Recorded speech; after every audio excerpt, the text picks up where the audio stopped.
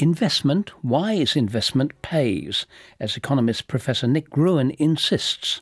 Here he is attending a conference at the Opera House. So we've published 3 studies now of intellectual assets in Australia. One is the Public Health Research Network data linkage, which enables us to ask questions like, did a particular health intervention lower the incidence of hepatitis or something like that? That particular activity generates around $16 for every dollar spent on it. What that means is that the government, if it stopped funding it, would actually lose money by not funding it, because if $16 accrues to the Australian economy, government gets about 30% of that. So that's one example. Another example is Auscope. Auscope does something which the moment you hear about it, I didn't know it was done, the moment you hear about it you think, yeah, of course we should do that. They run a whole bunch of things to do with Australia's geology. One of them is a core sample library. So if you're looking for gold or oil, you can go and consult the core samples of people who've been there before. That information is massively valuable and it has a similar kind of benefit to cost ratio. The other thing we've just looked at is the Australian Bureau of Statistics census. Guess how much money that costs every 5 years? Oh, millions. Not the Bureau, but the census. Millions indeed. $500 million. How can you possibly justify that?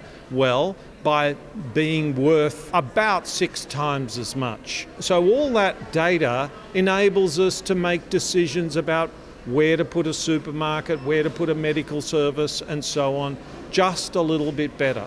And the amount of investment in the economy and the amount of money that we put into those systems is so great that if we do that 1 or 2% more efficiently, we've made our money back as well. So we're in a data-rich world, but I think our imaginations are still, while we play on our smartphones and prove we're in a data-rich world, we think of what money can buy in terms of cars and houses and things like that.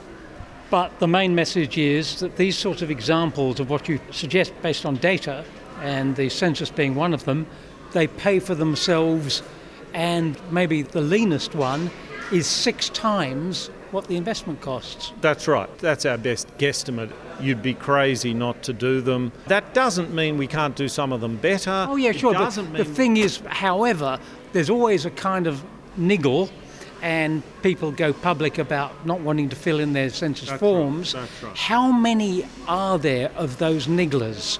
Because my impression is it's a very small minority. Yeah, I think that's right. I'm afraid this won't make me popular, but I'm a what have the Romans ever done for us kind of guy. And of course the Romans came up with the idea of a census. And we all understand that if we want a government, we have to pay taxes, or so, of course we also quietly cross our fingers behind our back and hope that someone else will pay those taxes, but we get the idea. And if we want a government, we want the government to be informed, and we have to fund the collection of that information. We have to give some of our information ourselves. What about the commons? And I talk about the commons thinking of the United States, where you have private wealth and public squalor. You only have to look at the roads in some places and other things that have been neglected in the public area. How can you persuade people that the commons, things we all enjoy, going back to that public park, they're valuable and worth keeping? Well, I think the way you persuade them, most people are pretty reasonable if they're not being revved up by the media and politicians and Facebook and so on. But I think you talk about these things, and this whole thing about private affluence, public squalor is a very important issue in knowledge itself, because knowledge itself is a kind of always a public good or a potential public good, and then there are public goods within knowledge areas. So let me give you an example. If you're a public company, the need to get your accounts audited is a public good. It's legislated, and the idea is that your accounts represent reality. But what we do is we muck it all up by saying that companies can appoint their own auditors. What do you think that's going to encourage? So even in the world of ideas, we have private affluence, which is auditors and accountants getting extremely rich to address the needs of an individual corporation.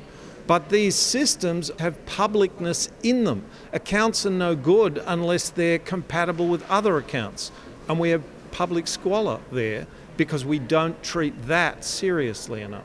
Finally, how much do you think people should be comfortable about giving their details, as has been instituted in the last year or so, onto the net, onto the public system that then has those figures available freely so that doctors can do their stuff? Well, I think they should think of themselves as lying on some pavement unconscious, with doctors wondering what allergies they might have. And they might like to think of what is the worst that can happen. We should certainly criminalise behaviour of any insurance company that takes that into account in insuring you. We haven't done that. So there are things to be done, but the value of having high quality treatment of data is very, very large.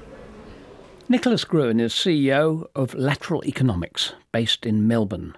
The Science Show on RN.